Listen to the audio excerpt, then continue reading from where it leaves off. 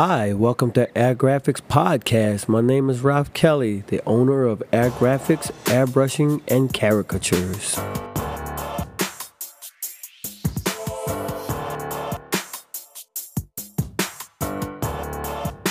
Our guest today is Art Guapo Solis from Battle Creek, Michigan.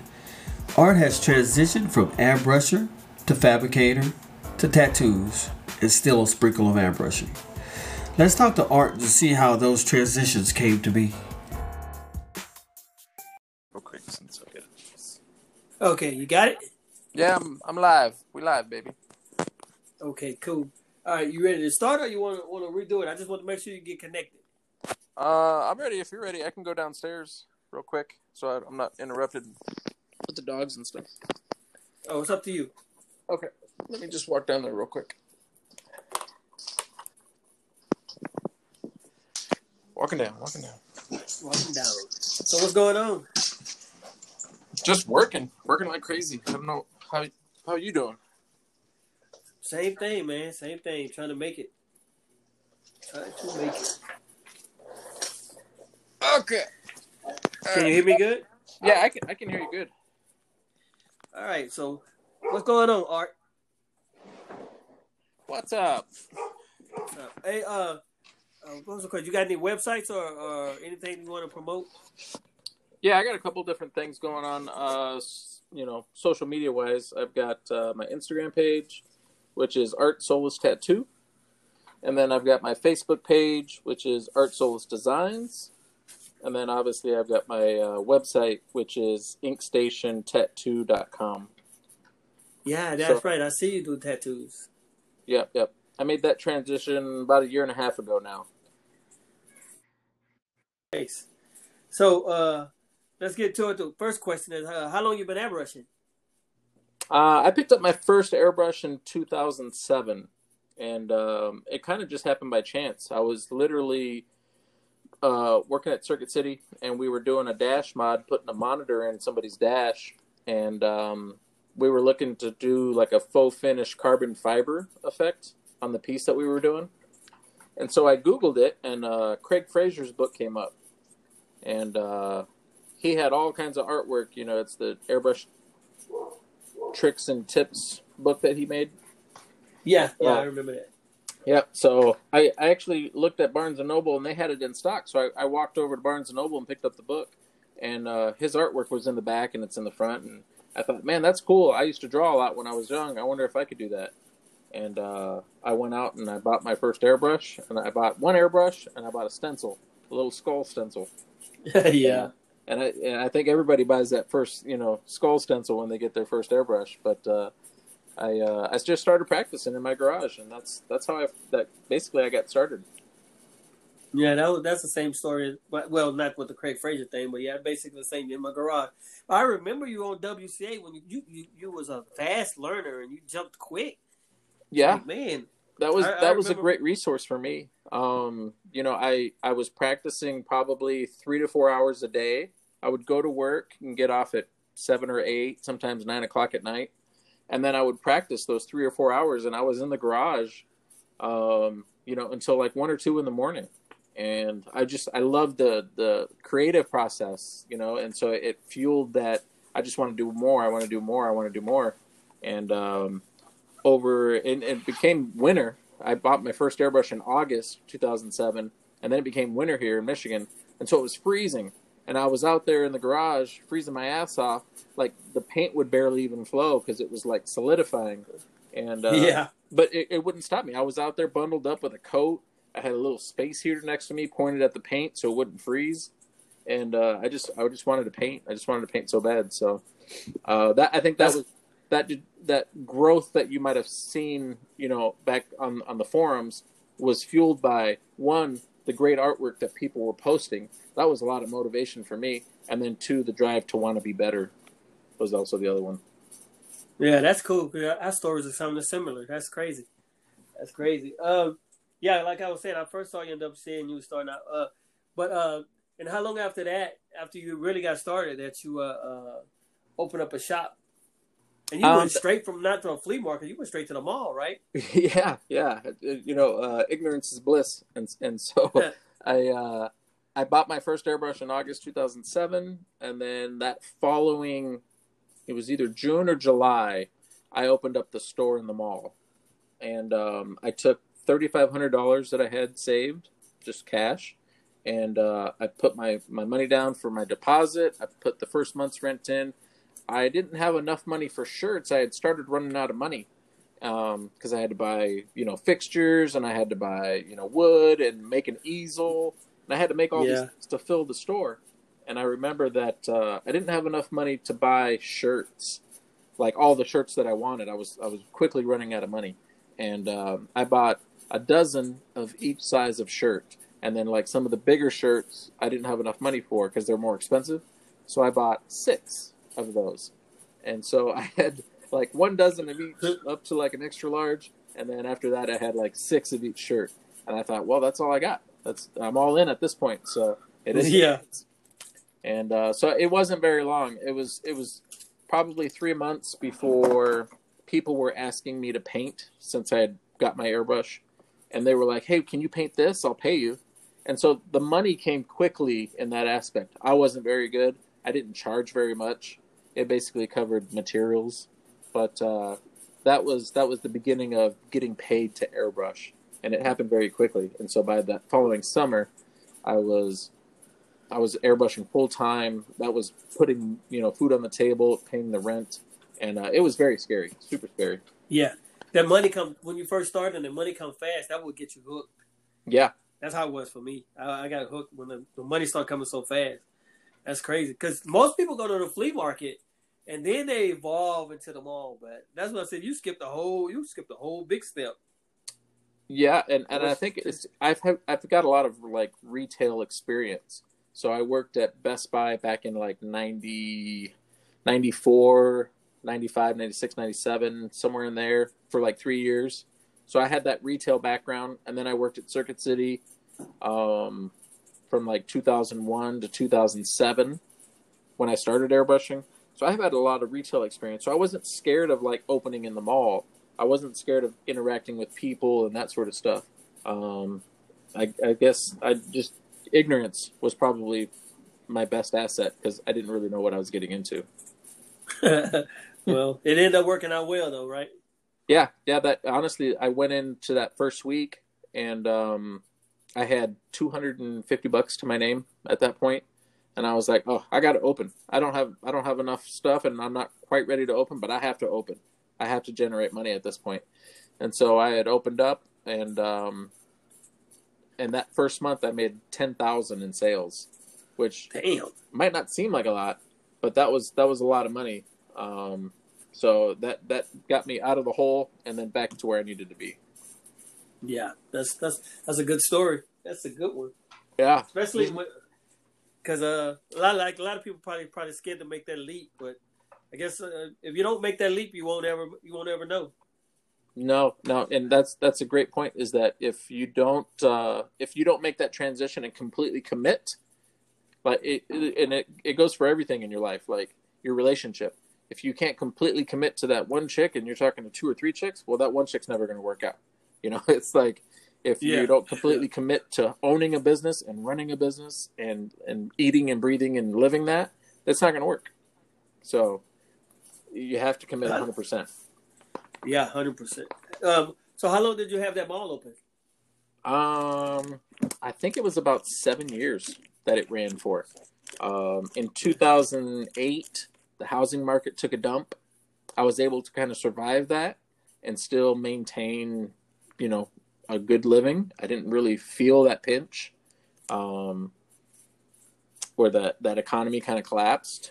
But it was about 7 years before the malls started to die. And when the malls started to die and the foot traffic died, that's what really hurt the sales in the store. Yeah. And that was the beginning of the internet boom, basically. Yeah, online sales But did you you had 2 stores? Did you have 2 shops? I remember Yeah. correctly. So Yeah. we live in a small town, Battle Creek, Michigan, and Battle Creek is known for we have Post cereal and Kellogg cereal.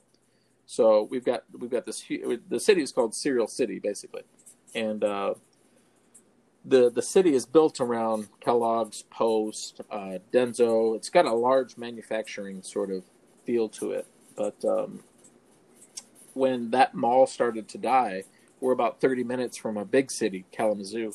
So I jumped ship and opened a second store at the bigger city and at the bigger mall. That mall was a 2-story mall. It was probably double the size of our mall here.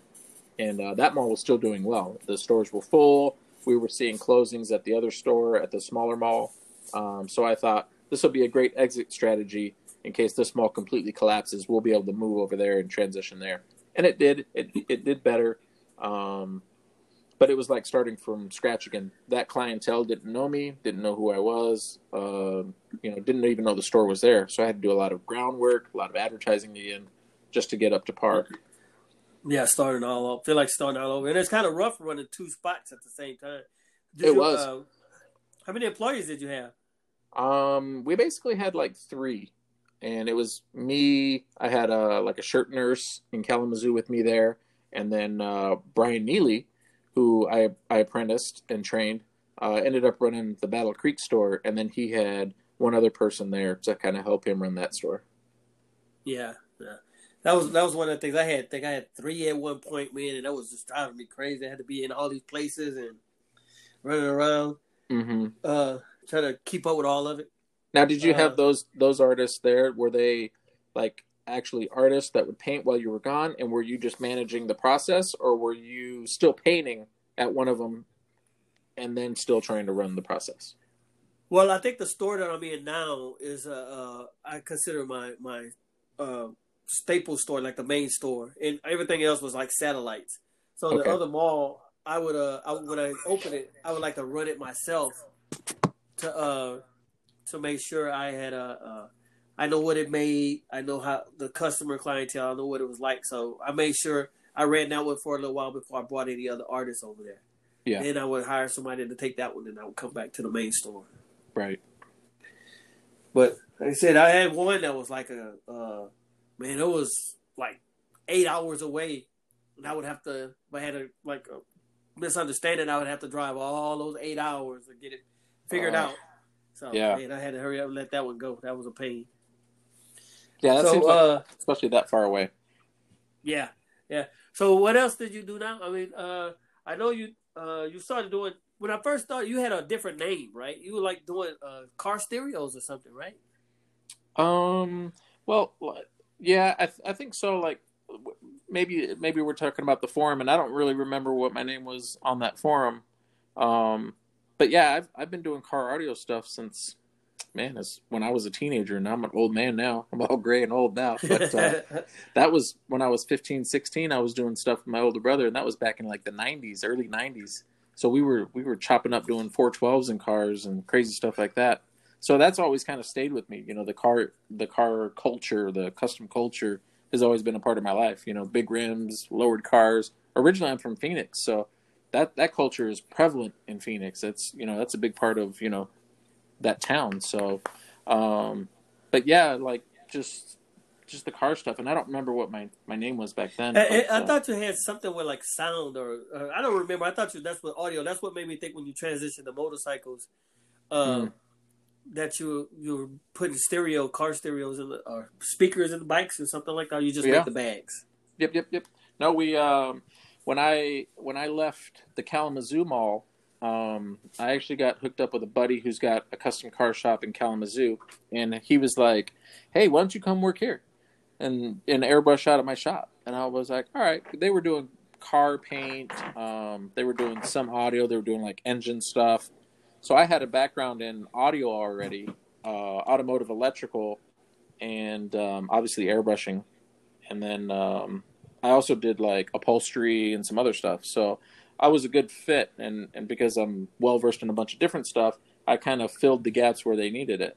But one day, I get a call from my buddy here in Battle Creek, and he's painting a bike for Herman Moore and this bike shop. And I don't know if you know who Herman Moore is, but he's the retired wide receiver for the Lions. So they're building this high-end bagger, and he says, hey, they wanted to put stickers on this bike, but I know you can airbrush the logos. Will you just come and airbrush the logos? So I figured, 3-4 hours, I'll walk in, I'll paint these Lions logos on this bike, and then I'll be out. Well, like most jobs, it never seems to go that way when you paint on location. So I went in, I walked in, and they're still prepping. They're still sanding and base coating stuff. And I'm like, you guys are like 4 or 5 hours away still. So I start helping because I'm trying to get done and get out. And I'm sanding, and then the owner comes in, so I'm talking to the owner. Anyways, they see some of my stuff that I'm posting on Instagram at that point, and it's like car audio stuff, and it's like some of the builds and custom interiors and stuff like that. And they were like, well, what other stuff do you do? And so we got to talking and rapping. Well, they ended up offering me a job to go and help build these bikes. And these are, $75,000, $100,000 bikes. And I was like, man, that's got to be good money. That's got to be a better opportunity than what I'm doing now. So I took it. And it was at about that time that the bagger audio industry started to boom. And we got real lucky in the sense that the guy that I was working with, Drew Barlin, he was well versed. I mean, he was super talented with fabrication. He was basically like a mirror image of me, but where my talents left off, his picked up. So we complemented each other very well. And we started making some of the loudest bikes in the country real quick. And we went down to Daytona, and we unveiled the bike, and it was loud. It was louder than anything anybody's ever heard. And so it got us a lot of notoriety real quick. And then we came up with some new products. We started engineering some speaker adapter rings for bags, and we started selling those to shops across the nation. And that kind of blew up. And that's how we got into, selling big audio on baggers. And we became real big real quick. That's crazy. Yeah. That's crazy. What, y'all making the molds of the bags yourself, or y'all just making the molds for the inside of the bags? Yeah, we were just making adapter rings to fit inside the bags so people could, basically put big audio in their bags. Because a lot of the bags are different, and there's not one that fits all kind of deal. Yeah. So, yeah. Yeah, see, I just had the little cheap round speakers that I hook up to my handlebars, and that's what I had. They run off a little cord. Yeah, that's what I was used to. And then the I don't know what happened. It's like everybody from the '90s who was into audio, and when car audio died, they all transitioned as older people and got bikes, and then they wanted to do audio in their bikes, and it kind of refueled that whole industry. It just sparked a whole new product, really. Oh, that's crazy. Because I see some of your stuff on Facebook, and I was seeing some of those bikes back from then. I was like, man, those some nice ass bikes. I see them because we have that Galveston bike rally down here. Yeah, that's huge. Some of those bikes like that down there. You ever been to that one? I have not. We did a lot of East Coast shows, and then like Southern Florida, Daytona Bike Week, Sturgis, stuff like that. But we never got out to the West Coast. It seems like the East Coast seems to run that trend where the West Coast doesn't seem, but the West Coast seems to make a lot of the parts. So it's kind of a weird dynamic. Yeah. What was the other question? That was the one about the music. So are you still doing the bikes, or you just moved on from that onto tattoos now? Nope. I got basically just tired of the bikes. The schedule's grueling with the bikes. There's always a show, and there's always a show. There's always a deadline. So, people want their bike for this show, and it's 6 weeks out, and then you've already got 6 bikes in the shop. And then we did everything in-house. So we had a small niche team. There was like 5 of us, and we did everything from engines to paint to electrical, audio, fab, that sort of stuff. So it was grueling for us, where a lot of shops will outsource those components. So you'll have like a paint shop an hour away, and you'll send all your paint to them. And then when you get it back, all you got to do is put it together. Where we were doing body work in-house, and then we would paint and then do graphics and then re-clear.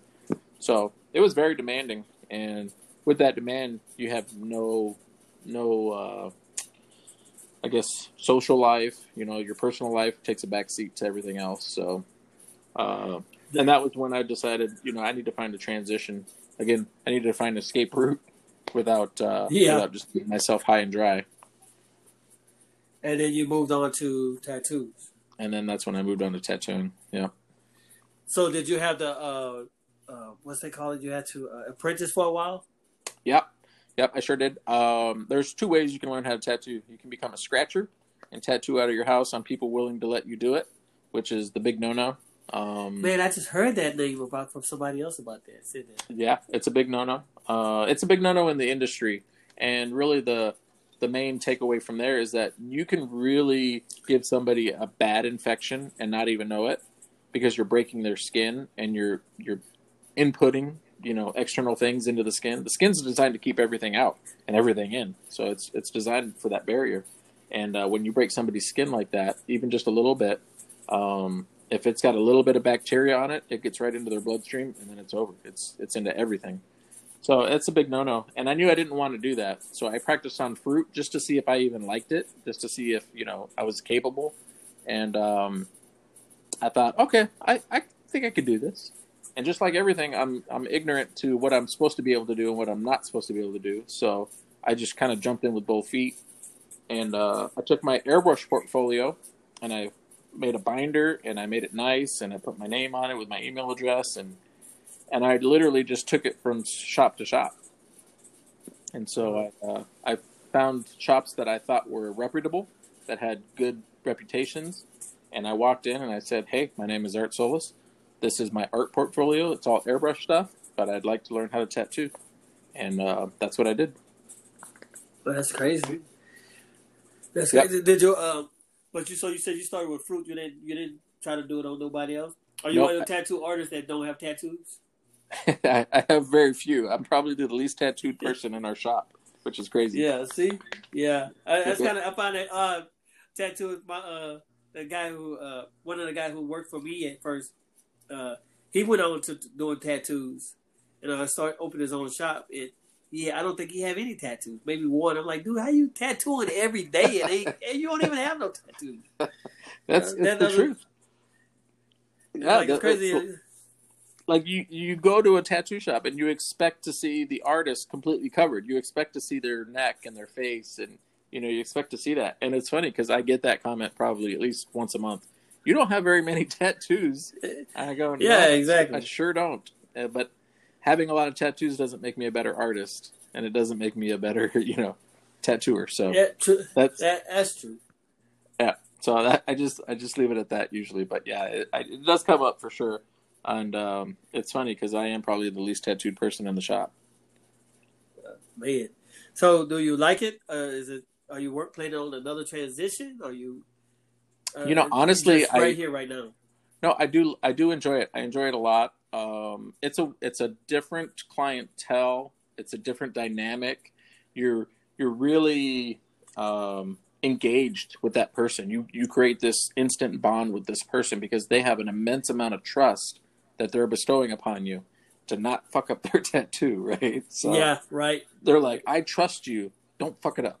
And so you have this mutual respect and this mutual bond, and that builds almost instantly. It's a lot different than airbrushing, where you talk to that customer for 10 minutes, 20 minutes, you airbrush a shirt for 10, and then you give it back to them, and then you don't ever see them again. That sort of deal. But with these people for 30 minutes, an hour and a half, sometimes even 4 or 5 hours, and you get to hear about their life and what they got going on. And if I could say anything to anybody who airbrushes and is listening to this, is that energy, when you first meet a client, that energy that you portray and that energy that you put out will come back tenfold. So if you're you're having a bad day and you're running like 20% that day, your customers will pick up on that, And when you tattoo, your clients don't want to come in and hear that you're at 20% or that you're having a bad day. You have to be at 100% every single day when you go in and you start tattooing people. And if I could recommend anything to people who are airbrushing still full time, is that when that client comes into your store or that customer comes in, you got to be at 100%, 110% and sell that customer and be that positive light. Because they're coming in, they're spending money they don't even have to spend. They can go somewhere else with it. They could go somewhere else. They could not even get a shirt. You know, it's just a shirt. They don't need this shirt. You know, so it's a want, not a need. And I've seen it a lot of times. People just go and they get complacent and they don't want to put in the effort, and they feel like almost like, oh, I'm the artist in here. You know, I do what I want. No, it's the client. You make the client feel like they you know, they're the only client that you've got that one day. You know, make sure that experience is top notch all the way through. Yeah. So you still in? Wait, two questions. Are you one of the guy who, like I was talking about, who transitioned? I guess he'd done it so well that he started to get a little better. He started to become like I know here in Texas they do you have to make an appointment, and it might be a week down the road. I mean, are y'all like that over there in Michigan? Yeah, it's I was probably booked out. I'd say 3 weeks, maybe 4 weeks before the pandemic hit, and our shop had 7 artists, so it's the biggest shop in town, basically. So we were able to take in a lot of volume, you know, and then still churn and not be booked out months. Now with the pandemic, the procedures have changed a little bit, so it's easier to go appointment only. And with appointment only, you're booking out a lot faster. So now I'm booking out closer to 2.5 months, which makes it tough for people who want to get in, because sometimes it can be an impulse deal. Like, hey, I really just want to get in and get this tattooed, and you can't really help those clients because there's just not enough hours in the day. Yeah, I think I have quite a few tattoos, and all of mine has been impulses. I feel like getting a tattoo, I go to the tattooist, I get it done. But now it's like you have to wait a week, and it's a thought process for me anyway. I'm like, man, I gotta wait a whole week. I might change my mind. I might do something else. So yeah, exactly. Yeah, but I'm due for one. I want to try a different artist. Maybe I'll fly up to Michigan and see what you got. Well, I got to go in the summertime because I don't do that winter stuff. Y'all get cold down there, right? Yeah, it gets cold. It gets to be like 10 degrees here, and then wind chills of, you know, negative whatever. Nah. But you still do. That's crazy. I can't do that. Y'all still do. But I see you starting to do a little bit more airbrushing. Yeah. So I've been doing I call it side hustle, but basically when tattooing went full time, my airbrushing became the side hustle. And so I was still getting people reaching out to me, asking me to paint and asking me to, you know, airbrush specifically this or that. And I've still got a network of body shops that I use to help clear stuff, because I'm not a clear coat guy. I can lay clear coat, but if I got to wet sand and buff it, that's not my forte, you know? Yeah. So I still got a network of people I can push that out to, or if I need them to base it and get it ready for artwork, then they can do that for me, and then I can just focus on just the airbrushing portion. But yeah, I was still having people do that. And then when COVID hit, everything dried up. Nobody was buying anything. I mean, everything just locked up tight. So I needed it a way. I was off work. Like, they closed tattoo shops here, and we were closed for like 2.5 months. So I needed a way to like rejuvenate and bring in some income. So I actually started doing airbrush lives on Facebook. And I don't know if you saw any of those. You know what? The thing, I barely go to Airbrush Club until just recently. I used to go there all the time, but then I slowed down. That's actually your site, right? Actually, Arius started it, is what happened. And I'll give you the rundown on that real quick. Well, let me backtrack real quick.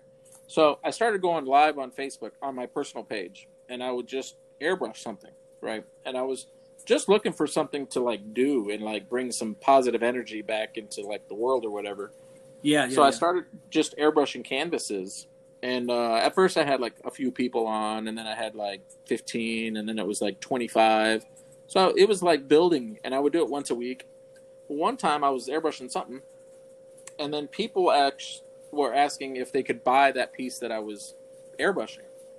And I was like, yeah, you can buy this. And somebody else said, well, how much? And then next thing you know, in the comments, people are bidding on this panel, kind of like Mike LaValle used to do.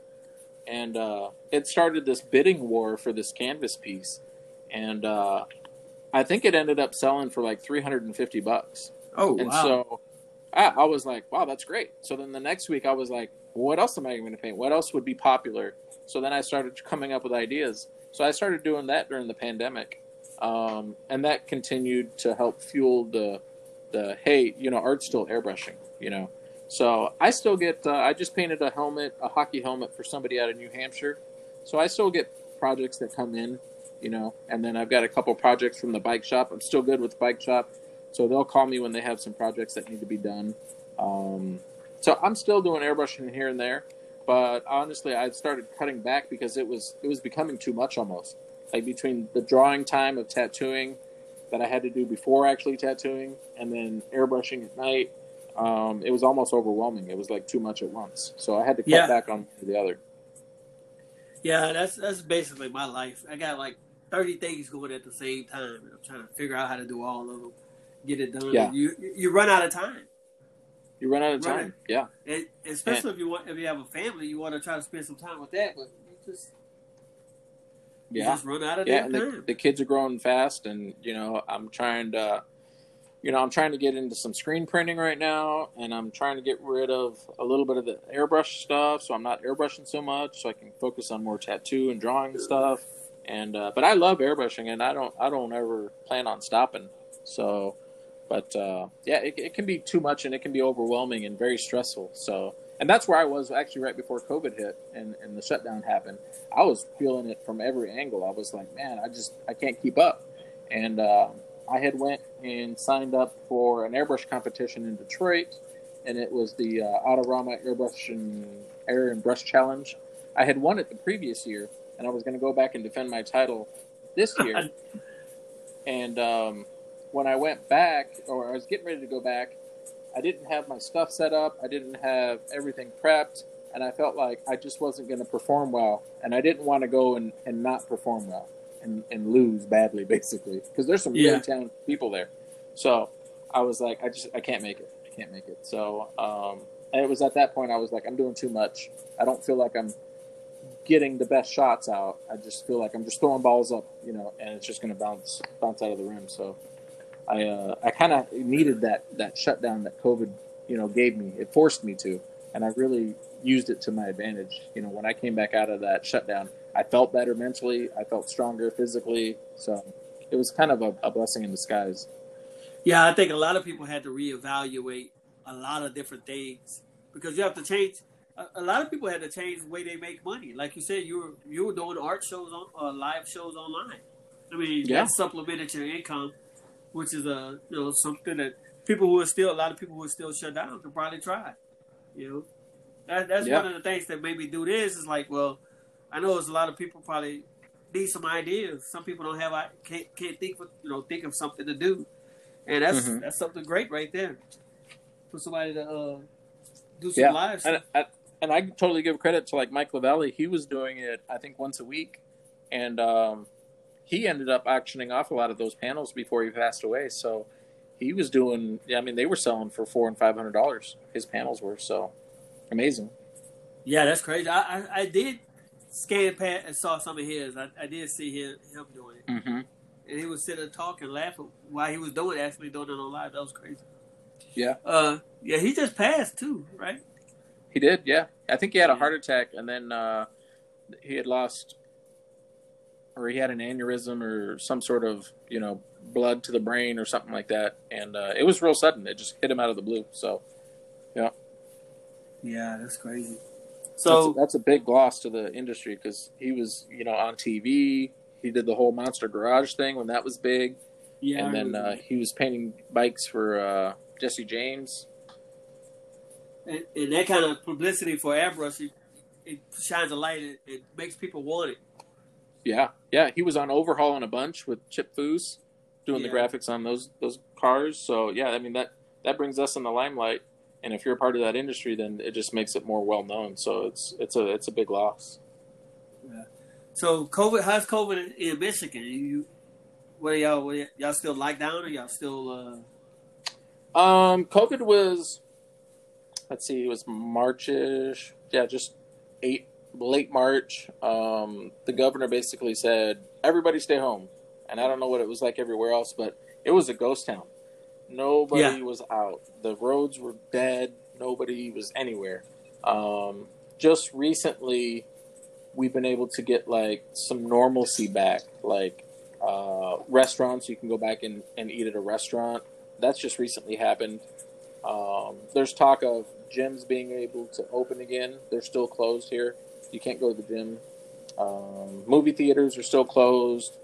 So there's a lot of stuff like that. The mask mandates have been basically in place since day one. So we've had to wear masks since day one, since they closed. If you're out and about, you're wearing a mask. It's normal here, though. Like, everywhere you go, everybody wears a mask. It's very rare that you see somebody without one. Yeah, that's Texas. That's Texas, too. Yeah. Other than that, we don't have a large case number. Detroit does. Detroit's about 2.5 hours from me, and they have a large number of cases, but the rest of the state had really low numbers. So we're kind of in a rural area, so we're not in big city areas. So for us, COVID hasn't really been a thing. Yeah. Well, Houston is we're like high, but everybody still feel like it's normal. People are still going around, but you see everybody with the mask. You can't come to the store without the mask. And it was basically, everything shut down in March. The mall, I was still in the mall, so we closed down in March. They was closed half of March, all of April. And we're just now, we opened back up. But when we opened back up, everybody had all that unemployment money built up. They was ready to go spend it. They had to get out of the house and spend it. And that's exactly what happened to us. But, yeah, Houston is pretty much back to normal, feel like. All the bars are open, gyms are open. Here the bars are still somewhat closed. Like, you can get stuff to go, but you can't go and sit in a bar with a bunch of people. You can't go in there and sit. I think they say specifically, if more than 75% of your total revenue is just liquor, then you're not allowed to be open with people in it. Not in Texas. Yeah. There's people in the bar drinking. So did it really affect you really bad, art-wise, as far as business-wise? The tattooing stuff, when it was forced to shut down, yeah, that hurt real bad because it's a really intimate thing to be, right next to somebody face-to-face while you tattoo them. So they consider that a high risk. And y'all have all the sterile stuff, too. Y'all got to worry about the sterile. Yeah, so one of the nice things is that we sterilize everything in between every client. So the chairs, the workstation, everything is wrapped in plastic. So all of that portion is already in place. It was really just being face-to-face, and where they thought, transmission would go from, if you're talking close proximity. And so now that we're open, we're really not seeing any sort of like spikes, knock on wood. And even though we are so close to each other. But I think part of that is that we make clients hand sanitize when they come in. So if they do touch anything, their hands are already clean. They still have to wear masks. We have to wear masks. And then everything does get sterilized after every session. Oh, yeah. Well, we hope every shop is like that. Especially, like the scratchers don't. That's one of the other things about the scratchers. They don't do all of that. No. And they don't have the proper training. And they might pick up stuff here and there through the internet or whatever the case. But if they cross-contaminate something, it could be bad. And I'll give you, for example, not too long ago, somebody local went to a shop that's local and got a tattoo. And they posted a selfie. The guy's hammering on his neck, and he takes a picture. Well, the guy's machine isn't bagged, so he doesn't have a plastic bag around his machine itself, which is a big no-no. It's a big no-no.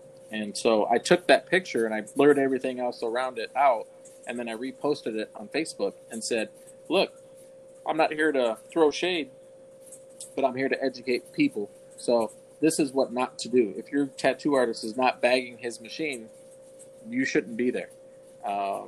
If that machine is contaminated with the person before you, their blood, and that machine accidentally touches you, or he touches the machine and then touches you, you could get whatever the person before you got. And a lot of these guys that are scratching, they don't have the most sanitary conditions. So it's really easy to get something, or bacteria, or an infection that eats away at your skin. and you don't want that. Yeah, I actually had that on my org, where I guess he was using some new ink or whatever, and it got contaminated. It was really bad too, because Yeah, it it was doesn't take bad. much. Nah. So I guess real quick, let's talk about Airbrush Club since I kind of skipped over that. No, let's go. Yeah, what's up? So Arius, back when I guess when everybody was on WCA, which was like an internet forum, that site was amazing. There were some really helpful and talented people on that, and then the internet and Facebook kind of took off. We started to make that transition. Well, Arius just haphazardly made an airbrush club on Facebook. And it didn't really have very many members. It had, a couple hundred or whatever the case. And so me and Brian at the time were working at the store here in Battle Creek, and we were like, hey, Arius, what are you going to do with that? You doing anything with it? And we could have easily started our own, but we were like, you got one already. Let's promote it. It'll be great for you. And so we took it over, and he made us admins, and we started just promoting it and putting up content and trying to fuel that I guess that culture that was on WCA. And for a while, it boomed. And it's still the largest airbrush group on Facebook at 13,000 and growing members. I think it's close to 14,000 members now. But there's artists on there from all over the world, Taiwan and all over the world. They're on there. They might not post. A lot of people don't post, but they see it. And, it's really grown. But like you said, I think a lot of people now just go and use their own personal pages to promote whatever it is they're pushing, or show off their artwork. So yeah, but you can do both on Facebook. All you have to do is just share the group. I think that's one of the big things, is that a lot of people don't post, and it hurts a lot when you don't have a lot of people showing their artwork, which is, like you said, it's 14,000 people. Somebody got to be doing something somewhere. Somebody's doing something somewhere for sure. Yeah, so that's one of the things that kind of I do post on some of the sites, but it's like it's not as much. And I haven't been to. I'm not gonna lie. I haven't been to Airbrush Club in a while, but I did start going back lately. Because I said I haven't posted in a while, so I posted some pictures. But hey, that's a good thing y'all started that. Yeah, and I think it's what you put into it. Like, so if you're just starting out airbrushing, put your stuff out there for other artists to see so that they can critique it. And that's one of the best ways you can get better faster. Now, there's two thought processes. Are you posting for personal growth in your ability to get better, or are you posting to generate clients and customers? And you got to really differentiate between the two. You always have a goal. Whatever you're doing, you always got to have a goal. You don't want to run up and down the football field with no goals, because you'll just do circles and you'll never score. You know what I mean? Yeah. So it's important to set that goal up with whatever it is you're doing. So if you're trying to get better, post in Airbrush Club or post in paint forums or whatever it is, so that other painters can see it and give you tips and tricks and help you, and then you can absorb that and add it to your toolbox. Now, if you're trying to generate sales, man, Facebook is where it's at. Like 90% of my business comes from Facebook, and probably the other 10% is Instagram. So if I'm posting, and I'm posting consistently, I post once a day. I post in the morning before I get out of bed. I pick up my laptop or my pity pad, and I'm making that post for that day. I might if I do something cool that day, I might make another post that night. But I post every single day. I stay consistent, and you have to stay consistent. But my clients come from my friends on my Facebook, and they might not be local, but the majority of them are local. And those are the people that bring me stuff to paint. And it's a great way. If you're not using Facebook to market and to generate clientele, you're really missing out. Yeah, that's definitely what you should be doing, is using Facebook for that. Because everybody, well, I know on my personal site I post a lot. But but some people don't really like to take criticism that much. So that's why a lot of people really probably won't post. Because that's how arguments start. Somebody want to critique their stuff and they don't want to hear it. Yeah, it's very hard to hear that. Oh, that sucks. Yeah. Look at, so she's got a lazy eye. What'd you do there? It's very hard to hear that stuff. But In that same token, do you want the truth, or are you complacent and you feel like you're good? And I've seen a lot of people, especially like when I was on WCA, there was a lot of artists that have been painting for 20 years that never really progressed. They got to a certain point where they became complacent. Their customers were fueling the ego. Hey, man, this looks great. I'll definitely be back. And it's easy to hear that stuff over and over and then not grow ever and not want to do better. And that's fine if that's, they feel good, they're making money, their clients are happy, they're happy. I mean, that's a win-win. Who am I to say they're doing it wrong? But for other people, if you do want to grow and you do want to, expand that comfort zone, it's a great way to do that is just posting your stuff and saying, how can this be better? Yeah, what better critique can you get than your peers? They're gonna tell you. Some of them really gonna tell you the truth. Some people are not ready for the truth. But yeah, you know who was really good at that? Tom Davison. Yeah. He was really good at saying, no, do this, or use a hard edge shield, and then spray that edge, and that reflection will really come to life. Or he was always really good about sharing those little tips and tricks. That's another great resource. I mean, that guy's done it all. So, yeah. Pat was telling me to reach out to him because he got a plethora of information. Pat said he still talks to him and asks him questions about it. So he's like, yeah, Tom got a plethora of it. Tom used to. I remember one of the things on WCA. Tom used to say, "Get paid to learn," which means he used to tell people to get paid while you're learning. So if you're not that great, still paid it. I mean, they're gonna like it, but you're still learning as you go. Yeah, and that's really my story. Was when I opened that store, I sucked. I sucked so bad. I remember that first Saturday when I opened, I had a bunch of people come in and try to get shirts to wear for that night to go out, and I was so slow.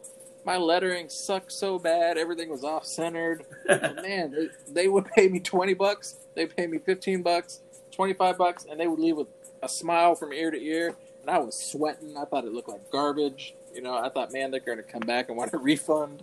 And I got paid to learn. That's really how it happened. Yeah, and that's a great. I didn't like that philosophy, but hey, it works for some people. But it worked out. So what are you doing now? What do you got going on now? Just the tattoo. Yeah, I've been tattooing pretty steady. My clientele is growing, and I'm really starting to gain momentum and build a name for myself. So I'm really pushing that.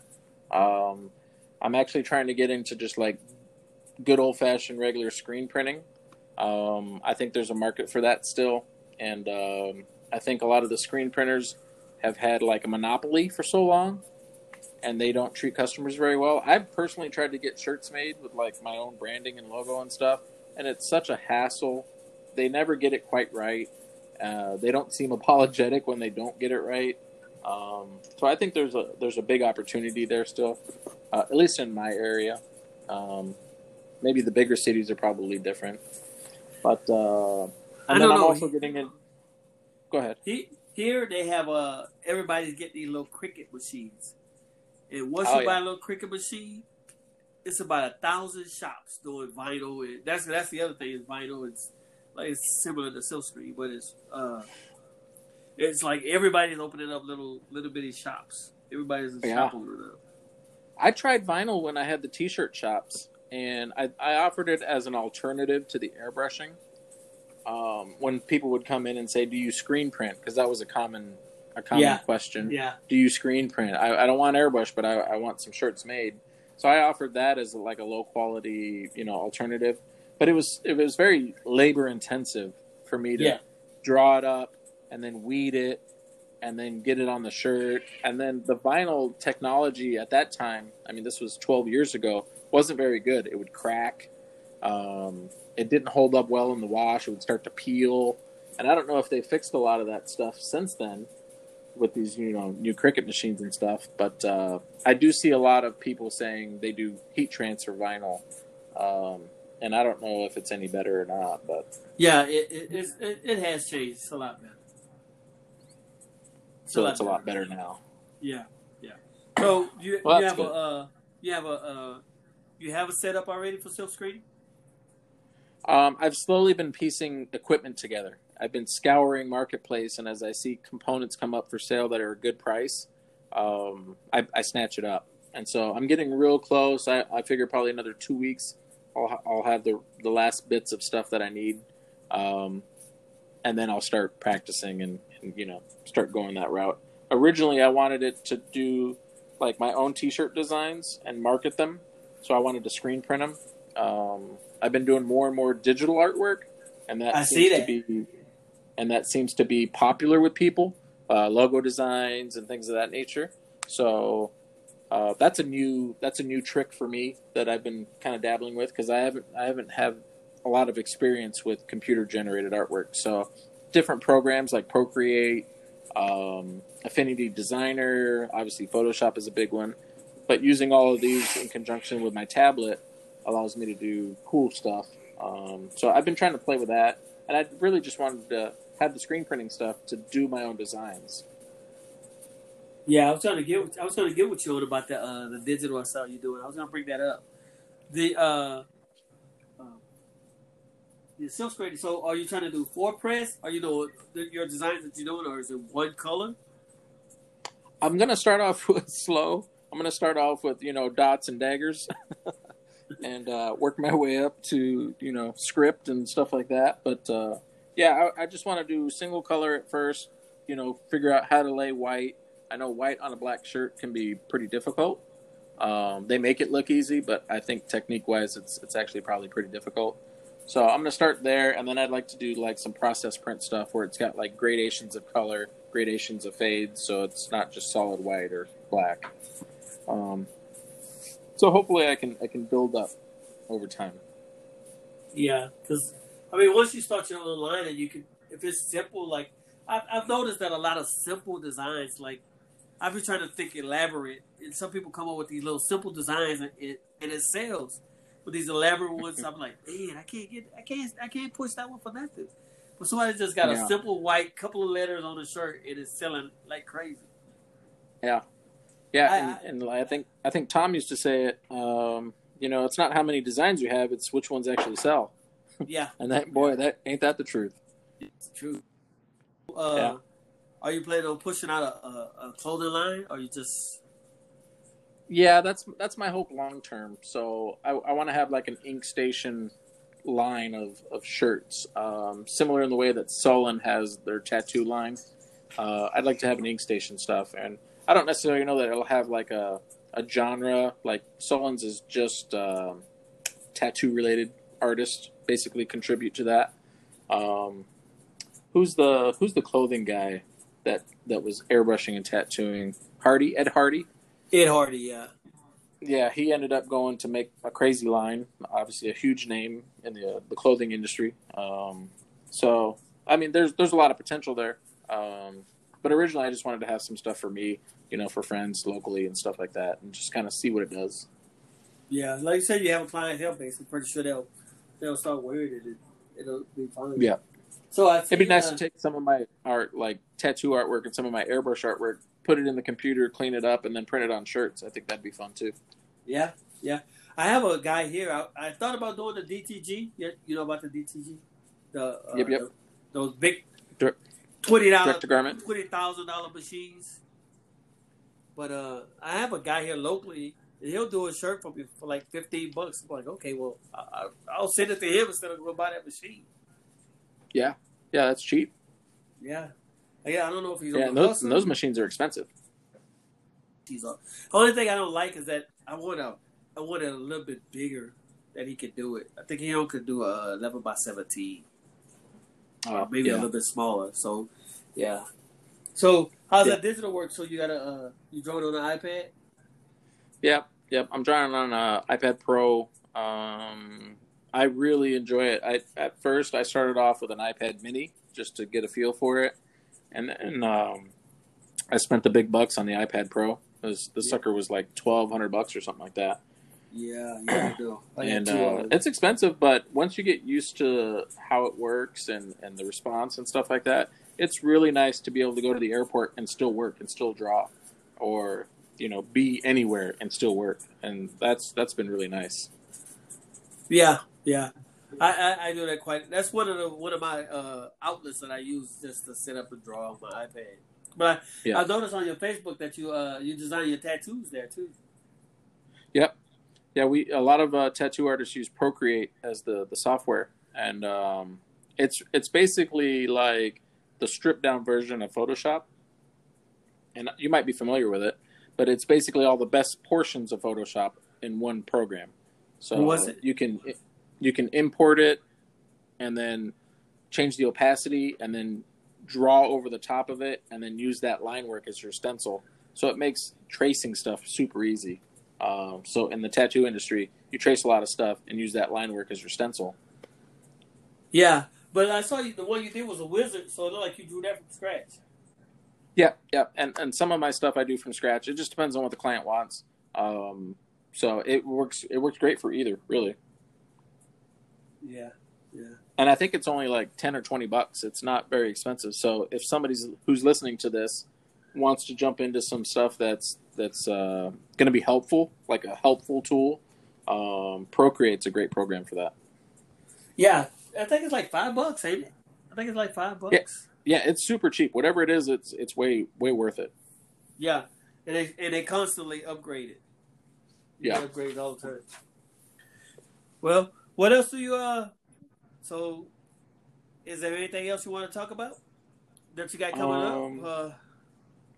Let's see. I think some of the tips that I think I wanted to share with people, like obviously my background was airbrushing T-shirts.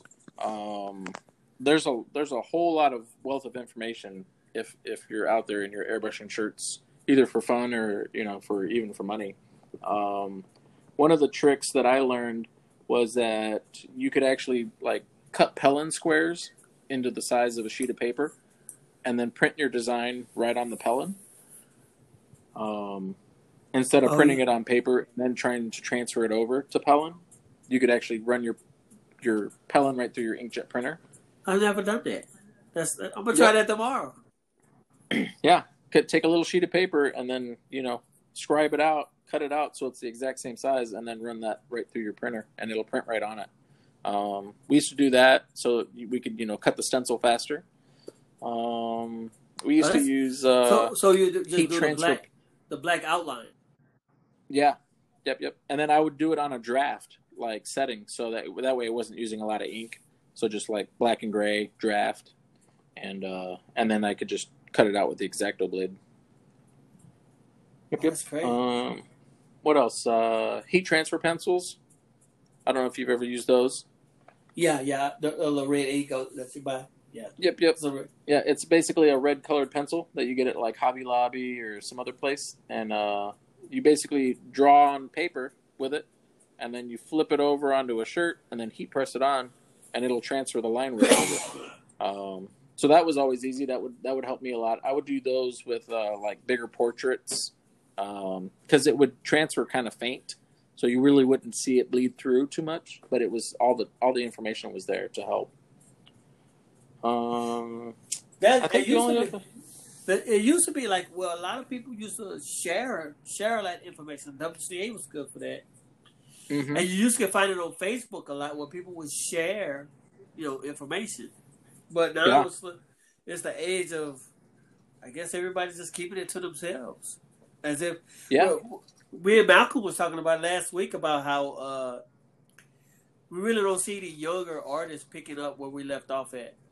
And I know you evolved and you moved on, but you still do it, so it's still a part of your repertoire that you can still use, fall back on. But you don't see a lot of young airbrush artists who used to come into the shop and ask you questions, or I haven't noticed that in a while.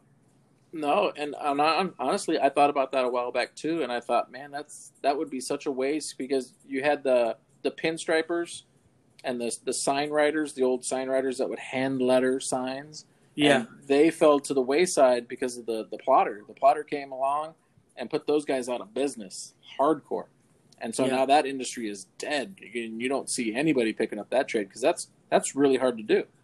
And I think what's happening is we're seeing that again. Airbrush artists are not coming up in the ranks anymore, and us old guys are slowly dying off. And I think what we're going to see is that a lot of these people aren't going to pick it up because it is difficult unless somebody shows you or helps you or shows you those tips and tricks. It's really difficult to come up with all that on your own. I've seen a big influx, speaking of the plotter, I've seen a lot of people using that on the bike side. So they're taking images, running it through their plotter and making stencils, and then they're just airbrushing what they see, and they kind of peel up a section, airbrush what they see, peel up a section. So the plotter and the computer has become the great equalizer. You don't have to be a great freehand artist anymore. You just got to be able to know how to use your plotter and know how to, blend some color here and there with your airbrush. But I've been seeing a lot of that lately. Yeah, I've seen it. Most notably on like hockey helmets. When you look at like hockey helmets that people are painting, all that stuff is masked. That's a lot of masking. I hate masking. I hate taping. I don't like doing it. So it's not something that I enjoy. So I don't like to do that stuff. That's never been one of my my things where I like the nice clean lines. I never liked the nice clean lines. I always liked it to be if it's gonna be airbrush, you're gonna see some little overspray for me. That's been me. Part of the lure is the bright colors and the fuzzy. It's got a very distinct feel to it. Yeah. But the plot. It's sad. I wish. Go ahead. I was going to say it's sad though that we're not seeing these young people come through the ranks anymore. It's interesting though, when me and Brian were in the shop, we had all these crazy ideas, man. We were going live on Facebook before you could go live on Facebook. This was 12 years ago, and we were airbrushing on Facebook video live, and we were using like third-party software that we had to install and integrate with Facebook, and we were doing that. And I even had 1-800airbrush.com for a while, as I saw the internet kind of come into play.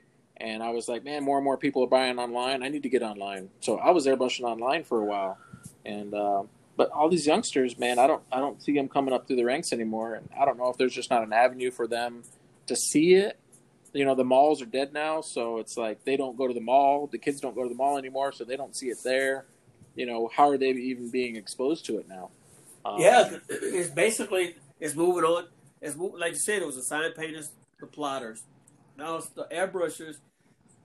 Everybody's going towards. A lot of people going towards vinyl, and there are a lot of still silk screeners out there. Yeah. So, and the I guess the exposure, like I said, just the kids aren't being exposed to it anymore. Before, I was airbrushing in the mall, and I had a big window right next to the easel, and people would literally stand, and just huge crowds would watch me airbrush, and I don't, that's not a thing anymore. So maybe kids just don't see it, so they don't even know it's a thing. Yeah, it used to be about the show. It was always about the show, and that would draw the people in. But like you said, you don't really see people stopping and looking anymore. No, if I was walking by your store and I saw you airbrushing, I would stop. I'd be like, "Oh, look at this! Check this out! Look at it!"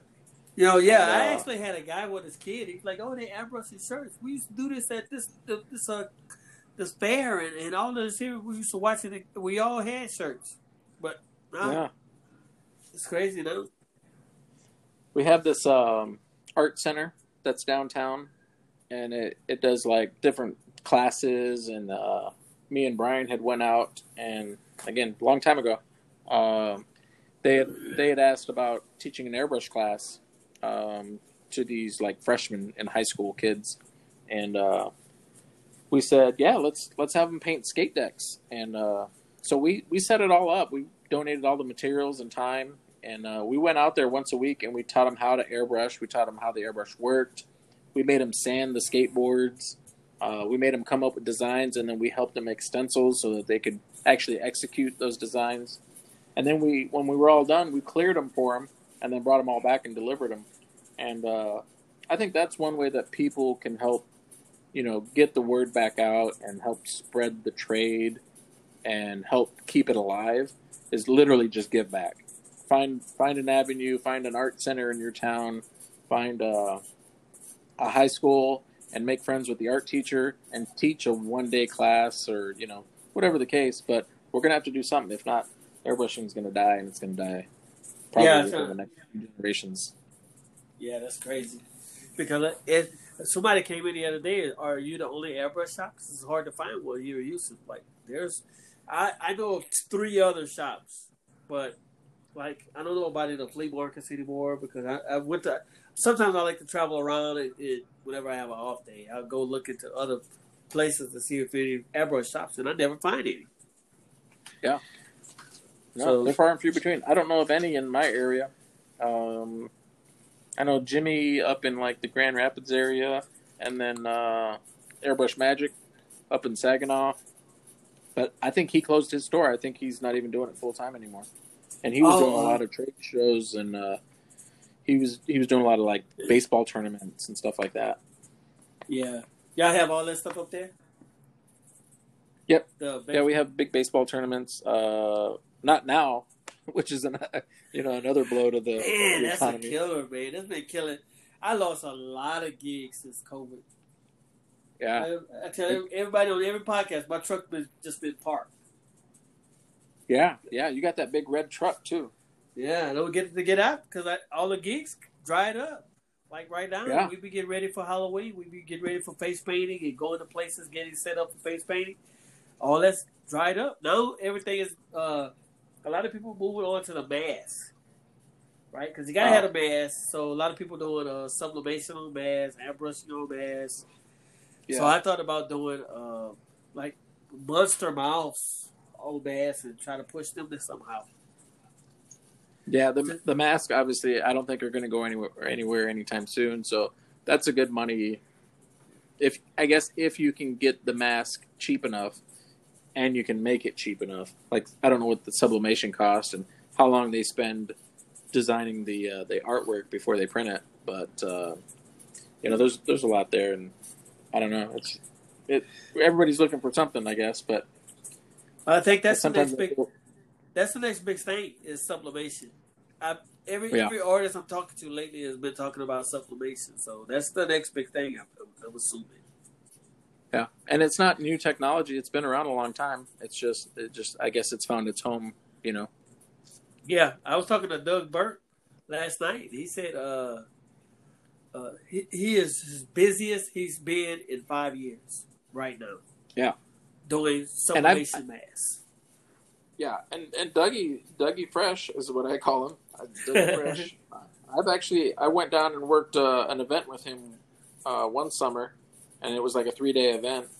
And talk about knowing the business and knowing how to price and that sort of stuff. He's got it down to a science. He has made a living airbrushing shirts for a very, very long time. Yeah. And he's another guy with a wealth of knowledge. But his kiosk in the mall, his mall is still strong. And they're like he said, he's just as busy as he's ever been. So kudos to him for being successful still. Yeah, I reached out to him last night to see if I could get him on here. And he said whenever he slow down, because right now he's too busy. He's too busy right now.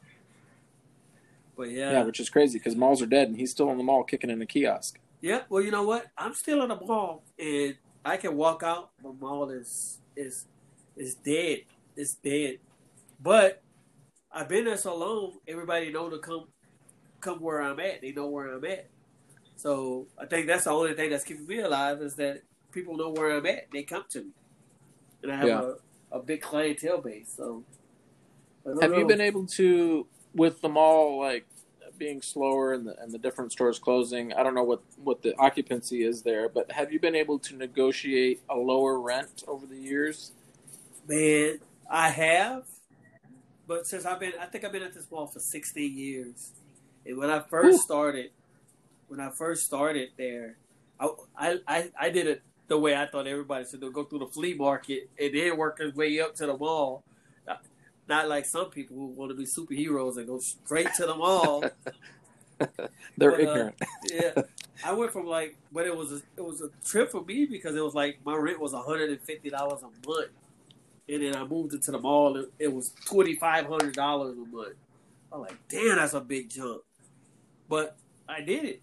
But over the years, I kind of they fluctuated on my rent, went up and down, up and down. But I kind of like where I'm at right now.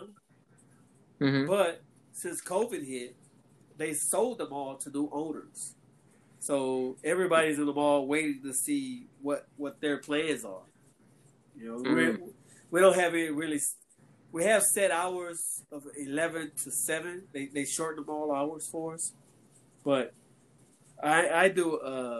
I come in at 11 and I leave at 5 because at 5 o'clock there's nobody in the mall but the employees.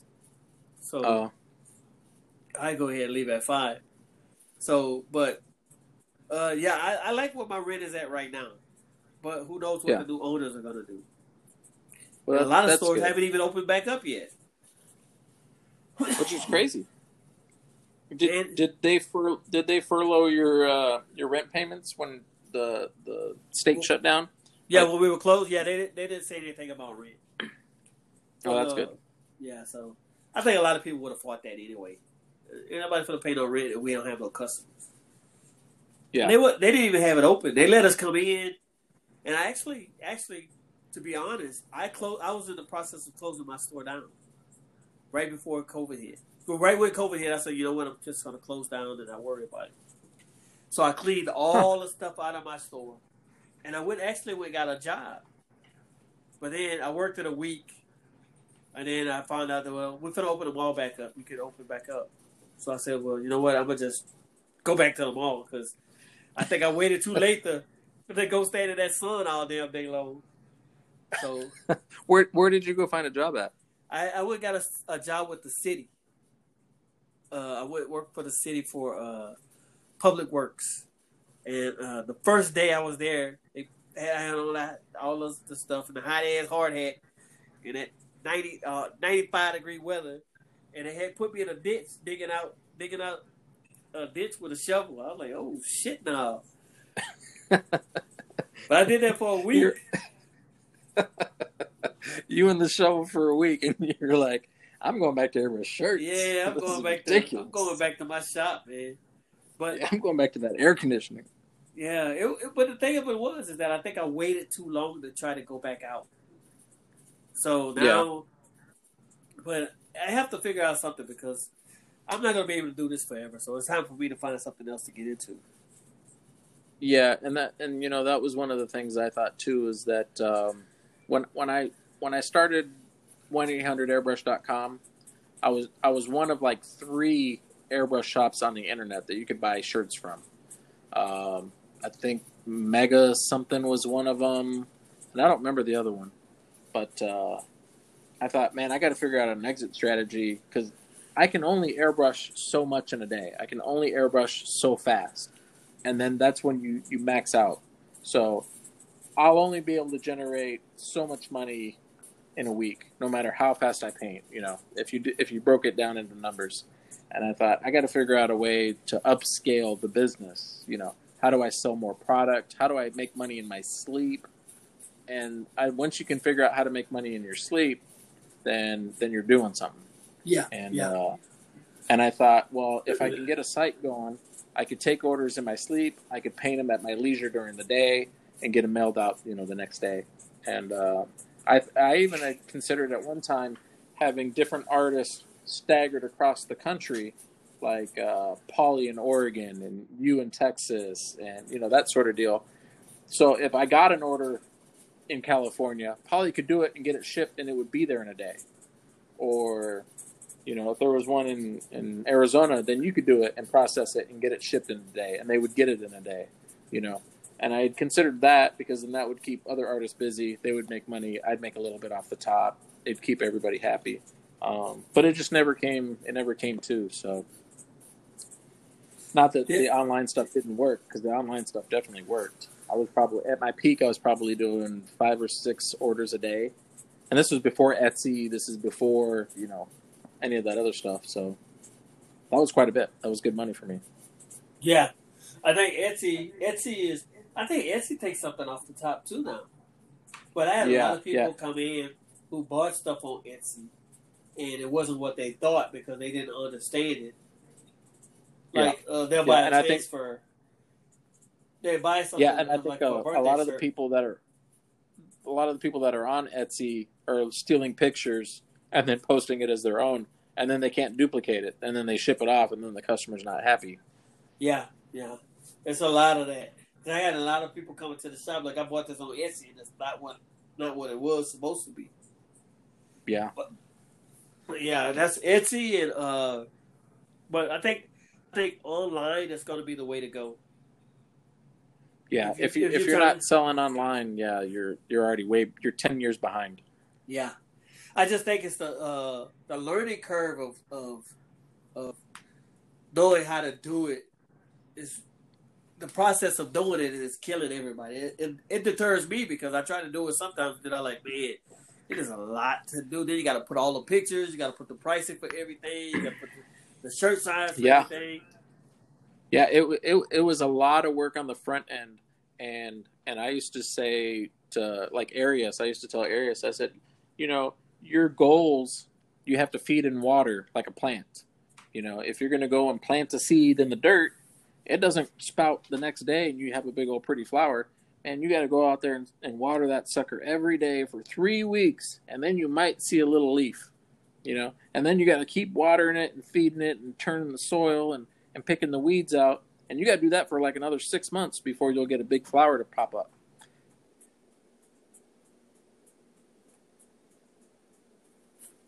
Hello? Oh, man. I think I just lost Art. Let me call him back. Art? Hold on a second. Oh, welcome back. That was weird. Yeah, it just dropped. You were talking about the big flower. Yeah, big flowers. So yeah, you gotta feed and water your flowers if you want them to grow, and don't expect them to grow overnight. But yeah, that's what I did with the website. I would take pictures of designs that I was painting in the store. I would edit them and save them in a folder, and then I would have my counter chick, who would come in part time, and I would have her upload them to the website. So she was doing all the dirty work of uploading it, putting in nomenclatures and descriptions, and her descriptions were way better than mine. Like, her creative writing skills were way better. And I would have her do 5 or 10 a night. And that's how I built up. I had, like 60 or 70 designs on there. And that's the way it has to happen. You have to like put all that work in up front, but it'll pay off in the back end. Yeah. I'm pretty sure it was, because then you still have all of it. I think the problem I was having, one of them, like you said, was to be noticed on Google or whatever. You have to have all these keywords, like you said, nomenclatures. Yeah, nomenclatures, keywords, or whatever. Meta tags. Yeah, a lot of work. Yeah, it's a lot of work. I should pay somebody to do it, because I got I take pictures of everything I do basically. So yeah, I got plethora of information. Hey, but that's good talking to you, Art. Yeah, it was a good talk. It was I know, man, it's been probably 8-9 years since I talked to you last time. Yeah, that's crazy. And I don't think you were one of the person. And, I always talk about how I had beef with people on WCX, and I was always arguing with people all the time. I don't think me and you ever had an argument or anything, so we were good. No, I'm pretty easy to get along with, I think. I like to think so, I guess. Yeah. What's his name? Todd. Todd was saying, you see Todd post about you? Tell you about to poke yourself with a needle or whatever? Oh, yeah. So he likes to talk to you quite a bit. Todd's, he's like, he loves airbrushing so much. He loves and eats and breathes, sleeps airbrushing. And I think he does a little bit of it. But, man, he's like the poster child of, airbrush fans, Yeah. I know Todd for a while. Todd was a WCA person, I believe, for a while. Yeah. We're all the old schools. So it's crazy. Yeah, but yeah, it was good talking to you, man. I wish you the best down there. Hope you stay safe and family's good. Yeah, ditto. Everything. I hope everything's fine in y'all in Michigan. I have a friend from Detroit, man. I was in the Army with, so I keep saying I'm gonna come up there, but man, it's almost wintertime, so yeah, that's out of there. I'm gonna have to catch y'all on the summer. Yeah, catch us on the back end of the winter. I think I was in. Malcolm had put in. He did a thing with like Felly from Skin Wars. Man, it's been a while now, But me and Brian went out to Detroit for that one year, and that was a good time. I met Tina, Airbrush Tina, and obviously Malcolm was there, and Felly before he was even on Skin Wars. So that was a good time. There was like a brush bash kind of deal, and everybody just got together and just painted. It was fun. I wish there was more. Yeah, I think that. Yeah, I was gonna say. I thought we were talking about it one time a long time ago that everybody should get together, but I don't know if they were flourishing. Yeah. Now everybody is different now. Yeah, and I don't know. I've seen recently, with Airbrush Magazine dying and that falling away and just disappearing, the Airbrush Circus has kind of picked up that ball and started running with it, and they're doing like Airbrush getaways or that sort of deal. And I don't know if that's part of Coast Airbrush and what they got going on, or if it's a separate deal. I guess I don't really know for sure. Yeah, I went to the. Have you ever been to one of those getaways? No. No. Yeah, Cliff let me walk into one, and I walked around here in San Antonio, and then I was in Vegas at the same time they was having one, and he let me walk around inside of there. But I think another one I went to Vegas, Cliff wasn't in charge; it was the other person, and we were just walking around. I was just walking around and talking to the artists. But it's basically the same people, I think. Yeah. Excuse me. The same people from the Airbrush Action is now for Art Circus. Yeah. But, well, I mean, I think the classes are still full, so I guess there's still people out there willing to learn. Yeah. Yeah, it'd be nice. I don't ever see any of that stuff in this area. And then a few years back as well, me and... who was it? Kathy. I don't remember her last name. I think it starts with an L. She does great like portrait work. She's out of Indiana. She held the brush bash, and we had probably 15 or 20 artists show up. And again, we just kind of hung out and airbrushed and swapped stories and stuff like that. That was a good time too. It'd be nice to see some of that start to take place again. Maybe you can organize some of those. Yeah, flourish some of those. Yeah. Get Pat with all his money to get some stuff together. Yeah, tell him to tap all those sponsors. I know he knows a lot of people. Yeah, him and Mark. But all right, man. Well, I appreciate it, and we'll have this having you on here. Yeah, thanks for having me. I appreciate it. It was fun. For anybody else who wants to take a look at my stuff, feel free. My social medias, Art Solace Designs, Art Solace Tattoo, inkstationtattoo.com, and then obviously on Facebook, Art Guapo Solace. Art Guapo. Artie Guap. That's why I put Guapo. Yeah. Artie Guap. Artie Guap. Hey, appreciate it, man. All right. Thank you, sir. You have a good night. All right. You too. Bye. Bye. Air Graphic Podcast is a production of Air Graphics Airbrushing. It's written and hosted by me, fellow airbrusher Ralph Kelly. If you want to see any of my work, check out my website, www.airgraphics1.com, or my Facebook, Ralph Kelly. Thanks for listening. This episode was sponsored by Air Graphics Airbrushing and Caricatures, your #1 source for airbrushing in Houston. Located inside Alameda Mall. Phone number 713-941-3635.